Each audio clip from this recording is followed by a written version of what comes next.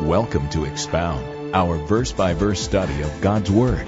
Our goal is to expand your knowledge of the truth of God by explaining the Word of God in a way that is interactive, enjoyable, and congregational.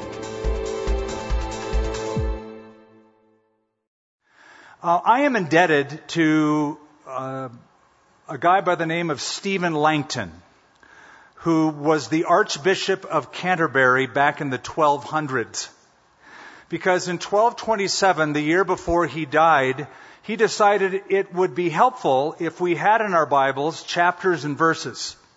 Up to that point, there were no chapter and verse markings, but he decided it would be helpful to do that. So he went about, it was his aim, to have a way to be able to look up and find a verse of Scripture instead of saying it's on some scroll or on some page, that you could go right to it easily. So he was the one that introduced chapters and verses. So I'm indebted to him for that.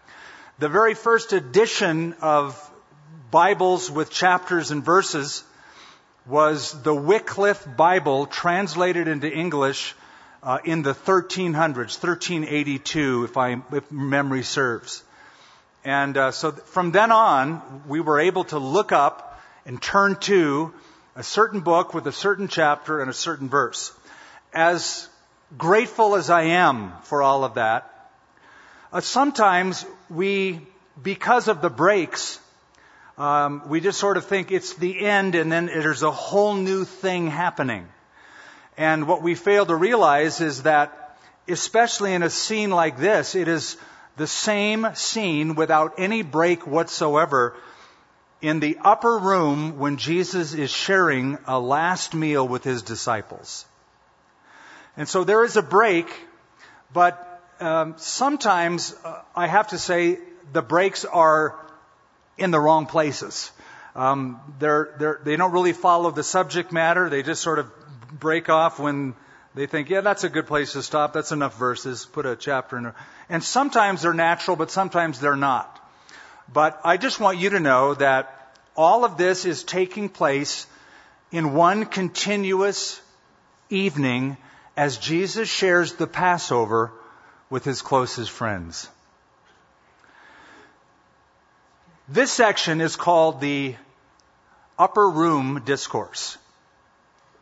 I mentioned to you when we were together last, and it's been a while, so I'll refresh your memory, that there are 4 major discourses that Jesus gave that are recorded in the Bible. There may have been more, but the 4 major speeches, discourses, teachings that Jesus gave in the Bible are as follows. Number 1, the Sermon on the Mount, perhaps his most famous.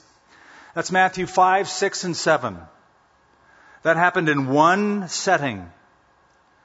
The second is the Kingdom Parable Discourse. That's Matthew chapter 13. The kingdom of heaven is like, the kingdom of heaven is like, the sower and the seed parables, the wheat and the tare parable. Those are the kingdom parables of Matthew 13. So those are 2 discourses. The third discourse is the Olivet Discourse. And that is because Jesus was on Mount Olivet, or the Mount of Olives, overlooking Jerusalem, and gave a discourse on the end of all things, the last days. So Matthew 24, also recorded in Luke chapter 21 and Matthew 13, that's the third discourse. This, the Upper Room Discourse, is his fourth. And I'm drawing attention to it because it is the longest of all of them and the most intimate of all of them. It's especially good for us because we are disciples of Jesus Christ, most all of us. And so some of these things are so precious to our faith. And this discourse, the Upper Room Discourse, because it was given in the upper room at the Passover with Jesus, by Jesus, to his disciples. That's John 13, 14, 15, and 16. And if you want to even throw in the prayer of John 17 to his Father, it is the most intimate and it is the longest of all of them. What you need to know, or at least remember, because you probably already know from times before, is that this is not a public meeting. This section here is a private meeting. It's a private meal. The public is shut out of this discourse. Jesus' public ministry is over at this point. He has nothing more to say to the nation. That's because the nation has brought their gavel down on Jesus and has, as a nation, rejected him. He came unto his own, but his own received him not. And so the doors are shut, and behind the doors, it's a small group of 13 men, Jesus and his 12. And what he has to share with them is so precious and so uplifting. A little bit of context will help. Because as we get into chapter 14, the disciples by now are agitated. They're restless. They're quite upset. They're troubled. Because though it's Passover, it's a time of celebration, it's a time of recollection, Jesus has shared some things with his men that makes them anything but happy and satisfied. They're nervous. So far, Jesus has predicted he's going to die.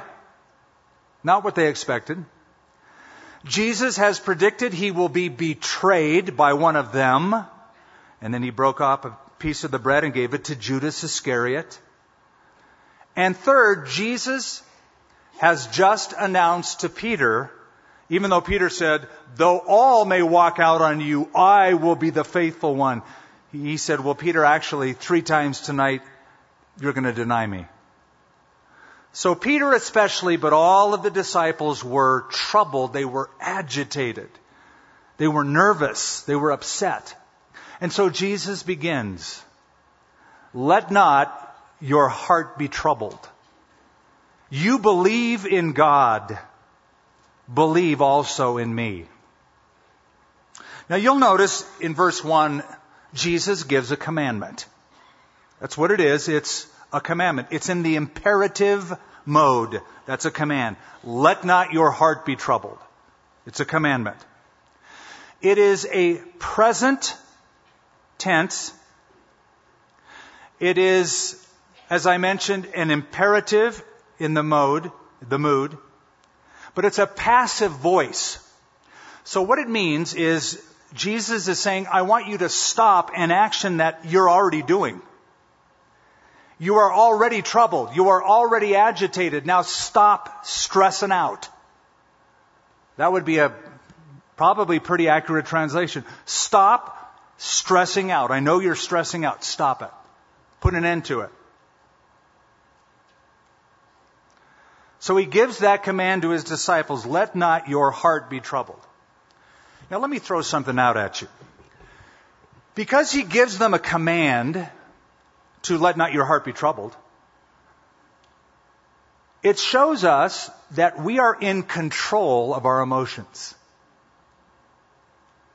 Some people say, I can't help. I'm stressed out, man. I can't help it. Stop it. Jesus would never give you a command that was impossible for you to keep. So, with the commandment comes the capability to keep the commandment. Because Jesus gives it. And he knows all men, the Bible says. So he says to you and I, stop being agitated. Stop being troubled. Stop stressing out. How could he do that? Are there any reasons that he gives why or how, what the basis is for that? Yes, there are 3 reasons. And you can apply these to your life. Number 1, because of who you know. Number 2, because of where you'll go. And number 3, because of what he'll show. I put them in that order so you could easily memorize them. First of all, because of who you know. Notice what he says, let not your hearts be troubled. You believe or you trust in God. Believe or trust also in me. Do you think the disciples had any reason not to trust Jesus? Has he been trustworthy so far up to this point? Whenever there was any need, couldn't they just lean on Jesus and he was there in amazing ways? When there was no food for the multitude, Jesus fed the multitude. When the storm was going to overwhelm the boat, Jesus calmed the storm. When Lazarus died, Jesus raised him to life. That's amazing. Let not your heart be troubled. You trust God, trust also in me. Because of who you know God by faith. You know me, you've lived with me for 3.5 years. Trust also in me. That's the first reason. Second reason, because of where you'll go. Verse 2. In my Father's house are many mansions. If it were not so, I would have told you.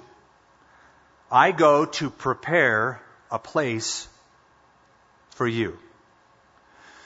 Did you know that the Bible speaks a lot about heaven? I know you knew that. But do you know how much the Bible mentions it? 532 times. It speaks about heaven. It speaks about it a lot. But please notice here how Jesus refers to heaven, where you'll go, where I'll go because of your faith in Jesus. You trust God, you trust Jesus, you're going to heaven. He speaks of it relationally. Not locationally, but relationally. He calls it my Father's house. And he says, in my Father's house there are many, listen to this, literally rooms. I know it says mansion because of a unfortunate translation from the Latin Vulgate, from Greek into the Latin Vulgate into English. So it says mansion. So I know you've always thought that there's going to be like this Hollywood drive, long driveway, and maybe statues on the side of you, perhaps, I don't know, and then this huge mansion. And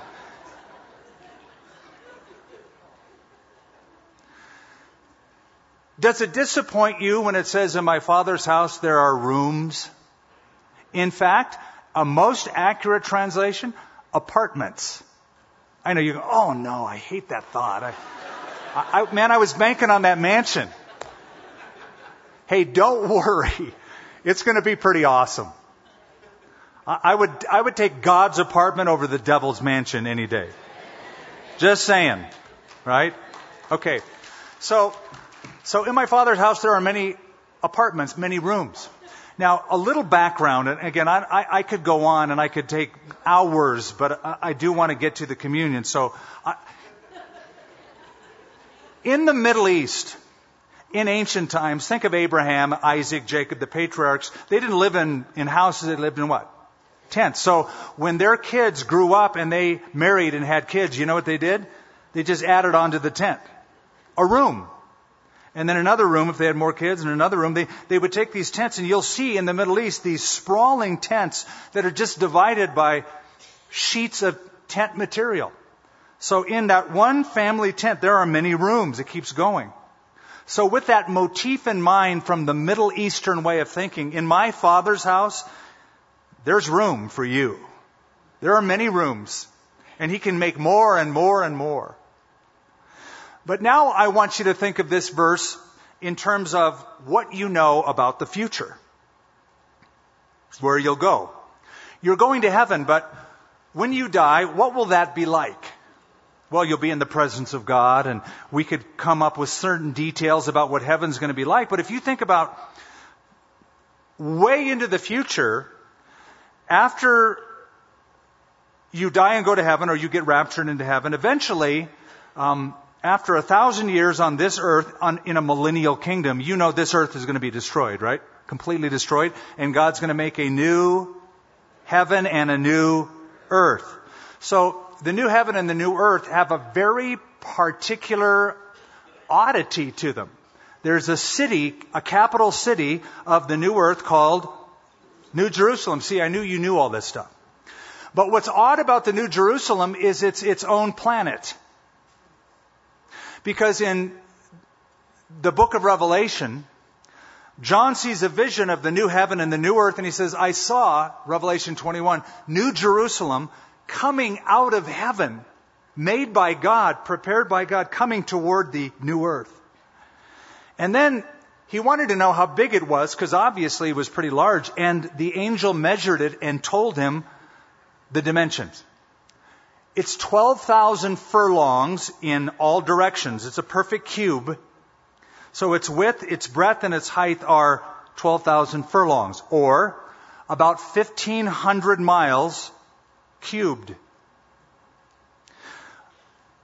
Or 2,250,000 square miles. Or a city 15,000 times the size of London, England. Or about the size of our present moon. So think of a moon, but not a sphere, a cube, coming toward the earth. Pretty wild, huh? A scientist named Henry Morris put pen to paper, and he said a city that size with those dimensions could safely take on 20 billion inhabitants. Listen to this. And that's only designating 25% of the city for dwelling places. If you took the square mileage that I just gave to you, that would safely and easily allow 20 billion people to live, occupying only 25% of it, allowing 75% for public works, streets, parks, whatever.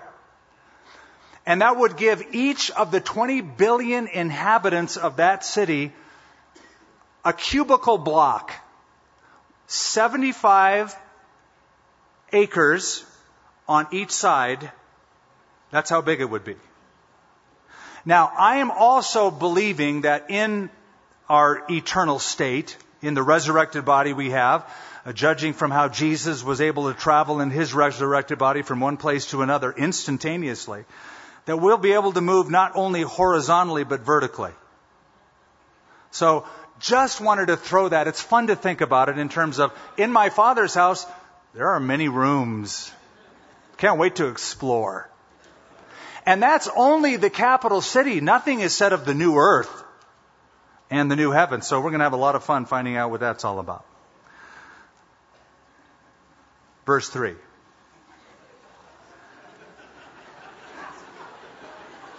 I know I'm taking up time. And if I go and prepare a place for you, I will come again and receive you to myself, that where I am, there you may be also.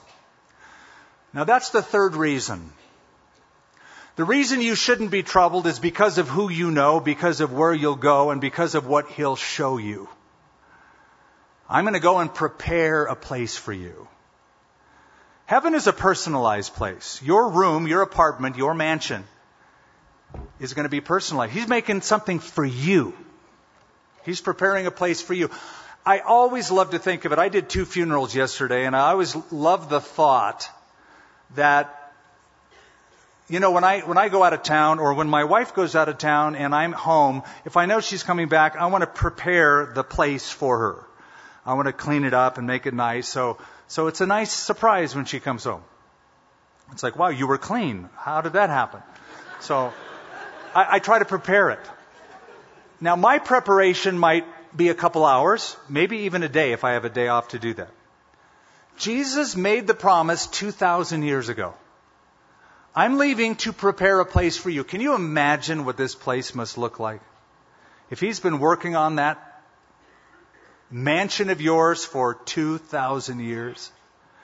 Now, I will theologically concur that perhaps Jesus, when he said, I'm going to prepare a place for you, is simply speaking of the cross.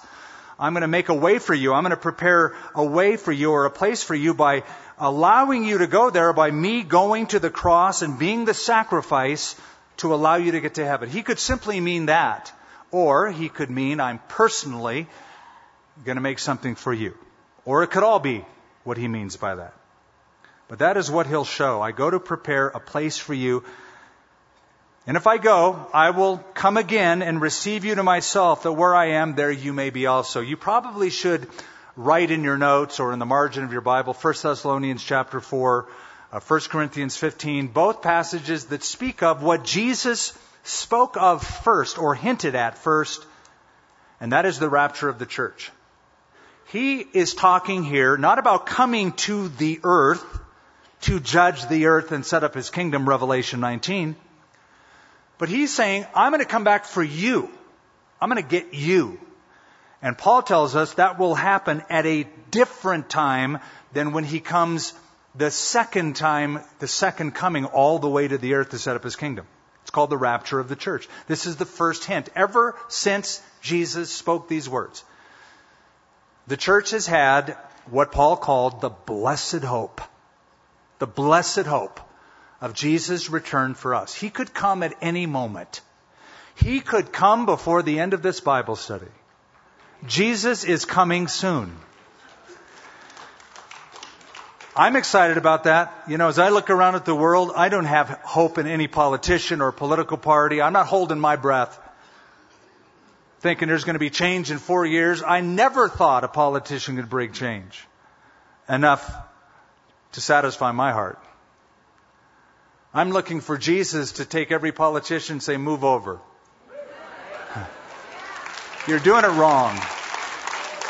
Let me show you the ropes. Verse 4, and where I go you know, and the way you know. Thomas said to him, Lord, we do not know where you are going, so how can we know the way? And Jesus said to him, I am the way, the truth, and the life. No one comes to the Father except through me. I love Thomas. You know, he's probably the only honest guy in the bunch. Maybe a few of them picked up on it because, after all, Jesus did say, where I'm going, you know, and the way you know. But at least one of them didn't. And that was Thomas, and he wasn't the kid in class to go, I have no idea what the teacher's saying, but I'm just going to nod my head and look like I'm writing notes down like, this is good. He's the kid who sticks his hand up and goes, I have no clue what you just said. Where are you going? And if we don't know where you're going, how can we know how to get there? And I'm glad he said that because he opened the door for Jesus to give the answer, which is the gospel in a nutshell. I am the way, the truth, and the life. So I know Thomas had flaws. Thomas had a question mark for a brain. He was always questioning things. Huh? Why? How?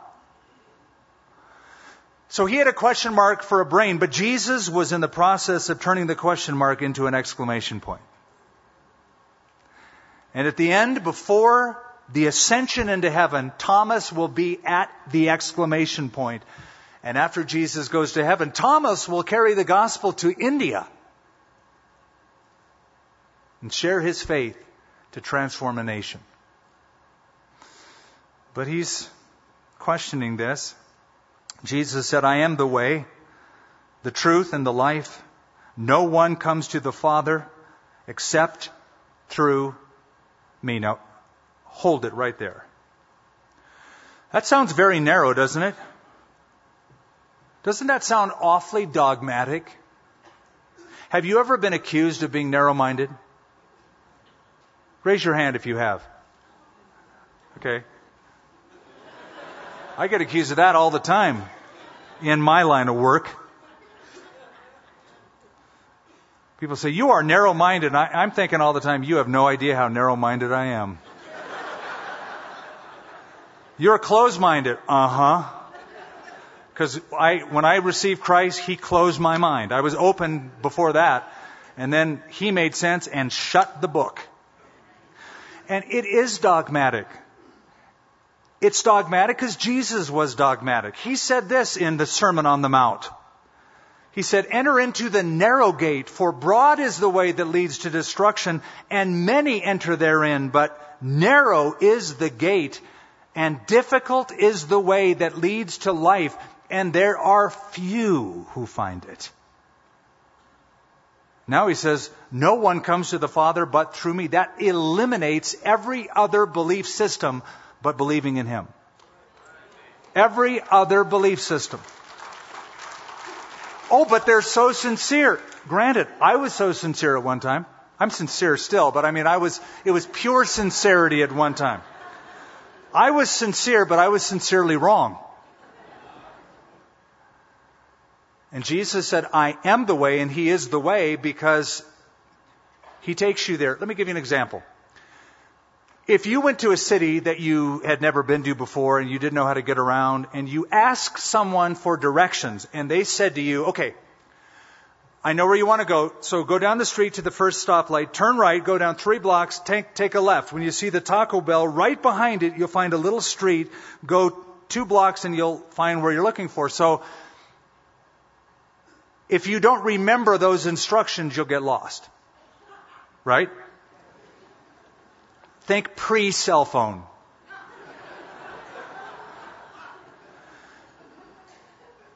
But imagine a person saying, you know what, it's too complicated. I'll take you there. Now he's not just giving you directions to the way. Now he's not just telling you the way. He's showing you the way. Or in fact, he is the way.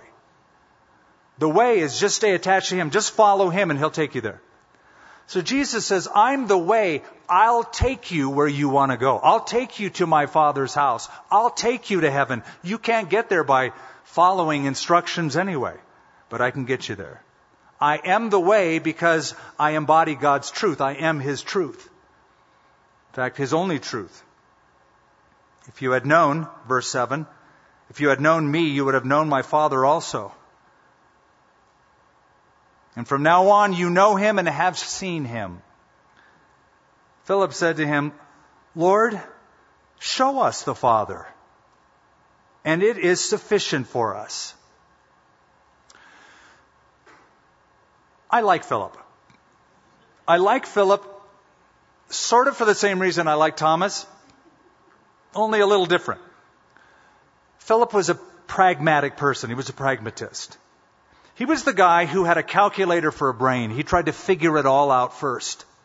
It's not like he automatically questioned everything like Thomas. He was just trying to sincerely figure out what was going on. So when Jesus had the multitude at Galilee, and Jesus posed a question to his disciples, he goes, where are we going to buy food to feed these people? Philip comes up with an amount, which means he must have surveyed the crowd and kind of figured out how many people were there and what the very lowest amount of food necessary and the price to purchase it locally to feed the crowd. Because he goes, 200 denarii worth of bread won't even be enough to give them just the basic necessities, just to have a little bit. Now that's eight months worth of a working man's wage. He figured that out in the conversation. So he's very pragmatic. The problem with him figuring it out is he did the math without adding Jesus. When you do the math, it's okay to do the math, but you have to add Jesus because it changes what the calculations are going to be. He calculated apart from God. And when you bring God into the equation, without God, nothing is impossible, changes everything. So Philip says, you bring up the Father. You keep talking about the Father. Would you just show us your Father? And that's all we need. Yeah, it would be enough for anybody. But I got to say, I understand that. I understand it. Because what he is saying is, you want us to believe in God by faith, and we do, and we believe what you just said by faith, but it would be awfully good to actually see God the Father. Now, I say why that is good is because the basis of worship is that we always want more. No matter how well informed you are theologically, no matter how mature you are spiritually, you still want more than what you've experienced now. Moses, though he had seen the Red Sea open, manna come from heaven, water come from a rock, pretty sizable, notable miracles, he said, Lord, just show me your glory. Well, let's see. You've seen some pretty cool things already. You've seen more than any of us have ever seen. Yeah, but I want more. I just want to see God. So this is the basis for worship, and we were made for eternity. That's why you're never going to be totally satisfied till you get to heaven and see Him face to face, which you will one day. But this is the basis for it. So I understand his longing. Jesus said to him, have I been with you so long? And yet you have not known me, Philip. He who has seen me has seen the Father. So how can you say, show us the Father? Now, I'm not going to go much in depth on this because Jesus has been saying things like this through the whole Gospel of John. Anybody who says, the Bible never says that Jesus is God, or Jesus never claimed to be God, I am immediately asked, what Bible are you reading? Read the Gospel of John. You'll stumble over it in every chapter. Chapter 10, they took up stones to kill him because he said God was his Father, making himself equal with God. Jesus said, I've done many works. Which work do you stone me for? And he said, not for any good work you've done, but for blasphemy, because you being a man continually make yourself out to be God. Even Jesus' own enemies knew that he claimed to be God. And with his own disciples in that upper room, if you've seen me, you've seen the Father. Because Jesus is the perfect representative in visible form of the Father in heaven. Do you not believe, verse 10, that I am in the Father and the Father is in me? The words that I speak to you, I do not speak on my own authority, but the Father who dwells in me does the works. Believe me that I am in the Father and the Father is in me, or else believe me for the sake of the works themselves. Now, the author of this book is who? John. And the author of 1 John is who? John. Very good. Okay, so you know how John opens this book. In the beginning was the Word was with God, the Word was God. When we get to 1 John, it's as though John is now writing the same thing, but after looking back on the personal experience of this night and all those years he was with Jesus, those 3 years, and it like dawns on him. It just settles on him who he's been hanging out with. And he begins 1 John chapter 1, verse 1 saying, that which was from the beginning, which we have heard, which we have seen with our eyes, which we have looked upon, and our hands have actually handled, the word of life. We hung out with the word of life. God in human flesh. We were there, we saw, we heard, we touched. God in flesh. Wow. They heard his word, they saw his works. Most assuredly, verse 12, I say to you, he who believes in me, the works that I do, he will do also. And greater works than these he will do, because I go to the Father. Has that promise ever thrown you for a loop? Ever put a question in your mind? What does that mean? Jesus did some pretty amazing works. Now he says, you're going to do greater works. Or those who believe in him will do greater works. How's that possible? Do you know there are 40 miracles recorded in the Bible that Jesus performed? Raising the dead, giving sight to the blind, unstopping deaf ears, walking on the water, multiplying food.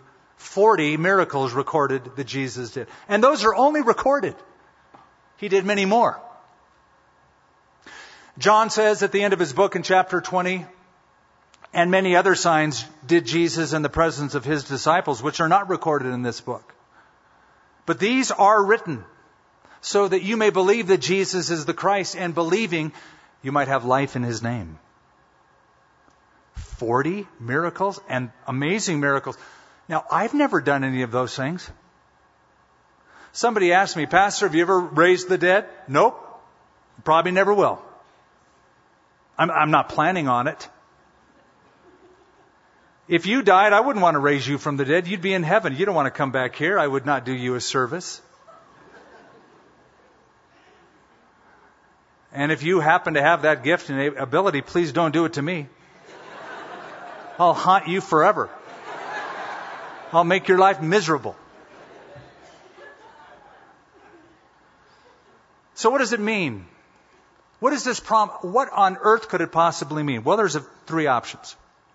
Number 1, he's saying to his disciples, you disciples in this upper room are going to perform miracles like I have done and more. Now you could look in the book of Acts and you could see that miracles are recorded in the book of Acts. Those apostles did some of them, but there were others not in the upper room like Paul and others who also did miracles in the book of Acts. And besides that, notice what it says in the verse. It doesn't say just you guys. He says, he who believes. Now the door is open to anybody, right? Not just them, but anybody who believes. So it probably doesn't just mean the disciples doing miracles in the book of Acts. Second possible interpretation, he is referring to everyone, but the emphasis now is on your faith, your ability to believe enough to pull off a miracle. Now this is how those who are involved in the word of faith movement interpret the verse. So they will say, you can have a miracle today, hallelujah. And if you don't have a miracle, it's because you didn't have enough faith. And so the onus is on you to manufacture the right level of faith. And if you can't do it, well, you're a bad little Christian. You didn't have enough faith.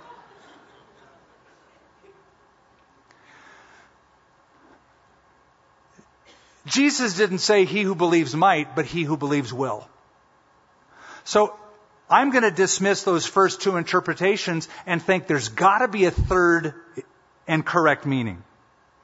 And I believe it can be seen by a phrase that you cannot take out of the verse, but I think it unfolds the verse for you. Notice what he says in verse 12, because I go to my Father. In other words, I'm leaving this earth, I'm going to my Father, and when I go to the Father, that's going to be the signal that something else is going to happen for you, through you, with you. And what would that be? Holy Spirit. Verse 16, even though we haven't read between them, but look at it. And I will pray the Father, and He will give you another helper, that He may abide with you forever, the Spirit of truth. Then, if you turn over to chapter 16 for just a moment, it's the same evening. Same message, same time frame. Verse 7, nevertheless, I tell you the truth, it is to your advantage that I go away. For if I do not go away, the Helper will not come to you, but if I depart, I will send Him to you. Why is this important? Because the disciples were troubled. They were agitated. Jesus is leaving. Oh no, it's over. That's what they're thinking. This whole cool miracle thing, this whole cool Messiah thing, it's over. And what Jesus is saying, it's not over. It's just beginning. And what you're going to see in the next phase, when I leave and I send the Holy Spirit, is greater works than these. Not greater in magnitude, not greater in power, not greater in those things, but greater in extent and greater in number. Not greater qualitatively, but greater quantitatively. So go back and notice what he says. He who believes in me, that would be you or I or anybody the last 2,000 years who believed in Him, the works that I do, He will do also, and greater works than these He will do because I go to the Father. I believe he is speaking of the spreading of the gospel and the miraculous transformation to salvation that the gospel message brings. He came to install that, first of all, by His death on the cross, to call people into the kingdom, to call people to follow Him. But just think of what happened when He left. As soon as He left, the day of Pentecost happened. And 3,000 people came to faith in Christ. And in the first few months, thousands upon thousands upon thousands came to believe in Jesus Christ. Their lives were transformed. More came to follow Christ in the few months when Jesus left and the Holy Spirit came than all of Jesus' years in ministry put together. In the first 30 years of Christianity, millions of people in the world, millions came to believe. Jesus never left Israel. Paul the Apostle is going to go through Asia Minor, parts of Europe, all the way to the heart of the Roman Empire, Rome itself. The spread of the gospel. Every single day, I can't get my mind around this number, but I checked it. Every single day in sub-Sahara Africa, it is estimated every day. How often? Every day. 20,000 people come to faith in Christ right now.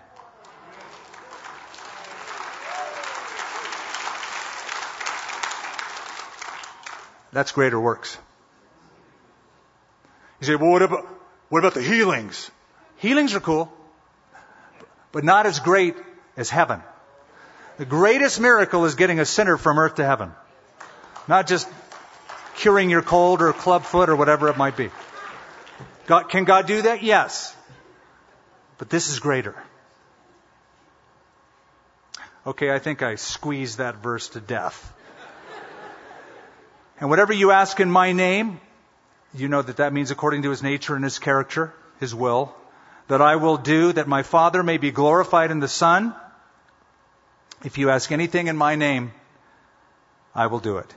If you love me, keep my commandments. And I will pray the Father, and he will give you another helper, that he may abide with you forever, the Spirit of truth, whom the world cannot receive, because it neither sees him nor knows him. But you know him, for he dwells with you and will be in you. I will not leave you orphans. I will come to you. A couple quick things to notice. Notice the pronouns when Jesus speaks of the Holy Spirit. Does not refer to the Spirit as an it, but as he, him, whom. All of those are pronouns that speak of a person or personhood. So the Holy Spirit is not a force. Holy Spirit is not a feeling. Holy Spirit is not a mode. I bring that up because you School of Ministry students know about modalism, right? Sabellianism.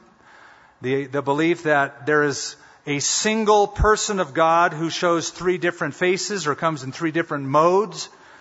But the New Testament teaching of the Trinity is not modalism. The New Testament teaching of the Trinity is there are three separate persons that are coexistent and co-equal in one God or Godhead. You go, I don't understand. Welcome to the crowd. But that is what the Bible teaches, and that's what we believe. The Spirit of truth, third person of the Trinity. So notice that. Then notice he's called the helper. The Holy Spirit is your helper. Do you like that? Are you like me? Do you ever think, man, I need all the help I can get? Like every day? Because have you discovered the Christian life is pretty hard? It's not easy. And you cannot do it alone, and you were never intended to do it alone. And Jesus said, you don't have to do it alone. I'm going to give the Holy Spirit who will be your helper.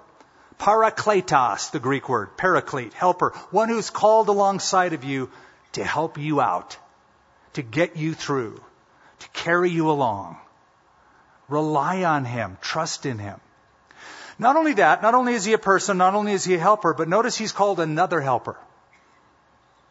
Now, I want you to see how significant this is. There are two different words in Greek for another. There's only one in English, another and another. Same word. In Greek, there's two different words. One is the word heteros, the other is the word allos. So, example, you'll get it. If I buy a CD, like a little album, somebody goes, you got to buy this CD, it's really good. So I buy it and I listen and I go, I hate this. I don't want to even finish it. I don't even like this music. And so somebody said, how'd you like the CD? I hated it. I'm going to get another CD. The word I would use is heteros. It means I'm going to get another of a different kind. I'm not going to buy the same CD because it stunk. I'd have to listen to it a bunch of times. So I'm going to get another CD of a different kind, a different group, different music. But if I really liked it, and I told you about it, and you go, oh, I'd love to listen to it. I say, here, you can have mine. I'll buy another. I'm going to use the word allos, which means another of the same kind. Get it? So when Jesus says, I'm going to give you another helper, I'm going to give you an allos. I'm going to give you another helper who's been just like me. You've been able to turn to me and rely on me for everything. I'm going to give you a helper like me. You'll be able to turn to the Holy Spirit and trust in Him through anything. He's coming your way. And He's in our midst and He lives within us. A little while longer and the world will see me no more, but you will see me because I live, you will live also. At that day you will know that I am in the Father and you in me and I in you. I know that sort of sounds like a Beatles song, but it is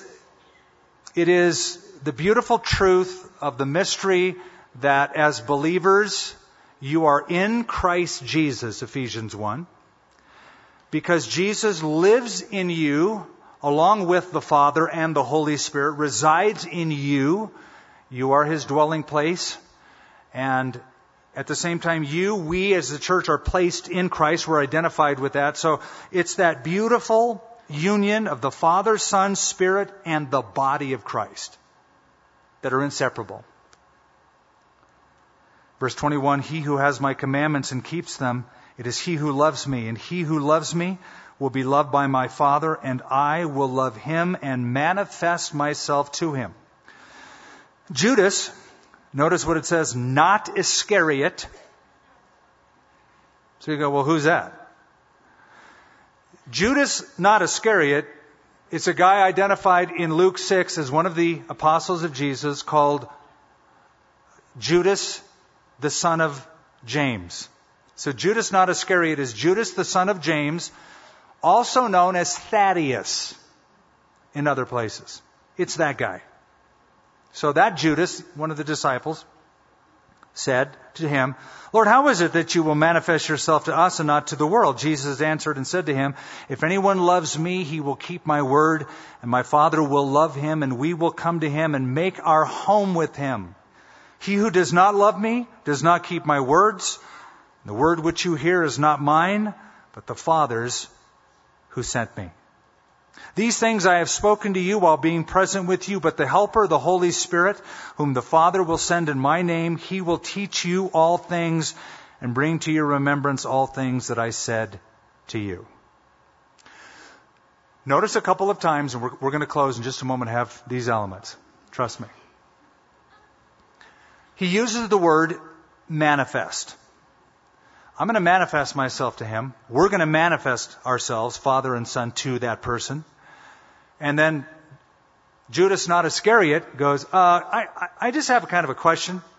Why is it you're going to manifest yourself to us but not to the world? If you're the Savior of the world, if you are the Messiah, the King of the universe, and you're going to take over the world, when are you going to show yourself to them? Right? Fair question. The word manifest means to expose, reveal, show, demonstrate.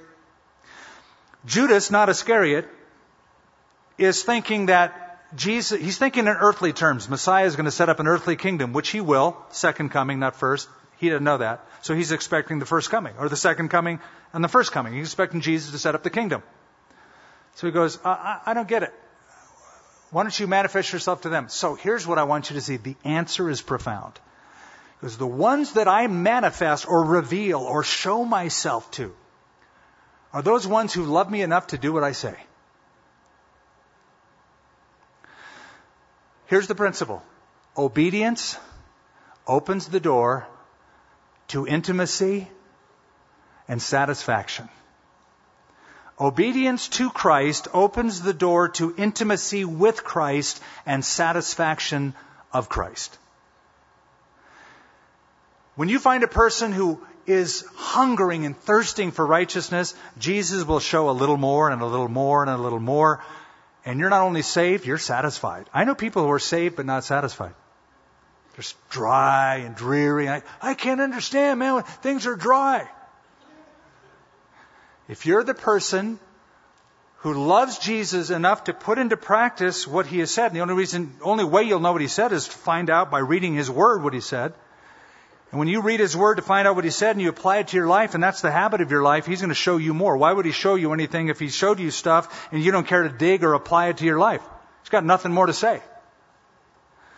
But if you're the obedient one, then that obedience opens the door to intimacy and satisfaction. You'll grow and grow and grow until the final step of growth, you can't grow any closer except to see His face, and you graduate to heaven.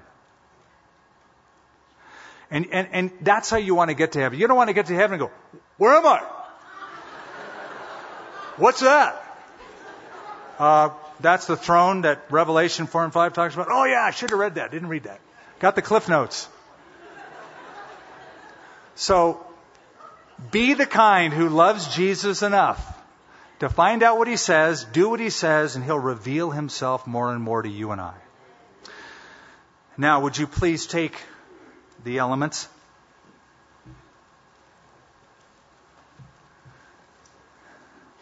Wanted to finish the chapter. If you peel the very top, the clear little fold back and get to the bread. Father, we're holding the elements of communion that remind us of the very night Jesus ate Passover with His disciples, the very setting we are reading in the Gospel of John, when He broke bread with them. These words spoken during that meal, and He made a unique significance of the meal itself. He said, this bread that has symbolized the bread of affliction in the past symbolizes my broken body. And I want you to eat this from now on and remember me. Not the lamb whose blood was put on the lintels and doorposts in Exodus, but the Lamb of God who takes away the sin of the world. Remember me. So we remember you and what you've done for us. And we take this believing that what Jesus did for us was enough to get a sinner from earth to heaven. And we believe, and in taking it, we're making the statement that we believe in Jesus as the Son of God and Savior of the world. Let's take the bread. Then if you peel the opaque foil back carefully, Lord, we're holding now the juice, the fruit of the vine, this which represents your blood, the blood of Jesus Christ, the Lamb slain from the foundations of the world, as Revelation 13 tells us. We know that Jesus and His disciples drank 4 glasses of wine during Pesach, Passover. And they had always thought it was a reference to deliverance from Egypt. But Jesus made new significance that night, saying, no, it's your deliverance from sin and captivity to your sin. Do this from now on, and a message to us as well, in remembrance of Jesus, for the shedding of His perfect blood, which cleanses a man, a woman from all sin. Before you take this, before you swallow this, know that Paul the Apostle said that the elements of communion that speak of Jesus' death, burial, and resurrection should not be taken lightly. So if you are a non-believer tonight, you don't want to just take these, because these elements preach to you a word of condemnation, not a word of salvation. Because they speak of the body and blood of Jesus, which you have personally not trusted in for your salvation. So before you drink, if you have not received Christ, why not right now, right where you are, ask Jesus to be your Savior. Just say, Lord, I'm a sinner. I'm sorry.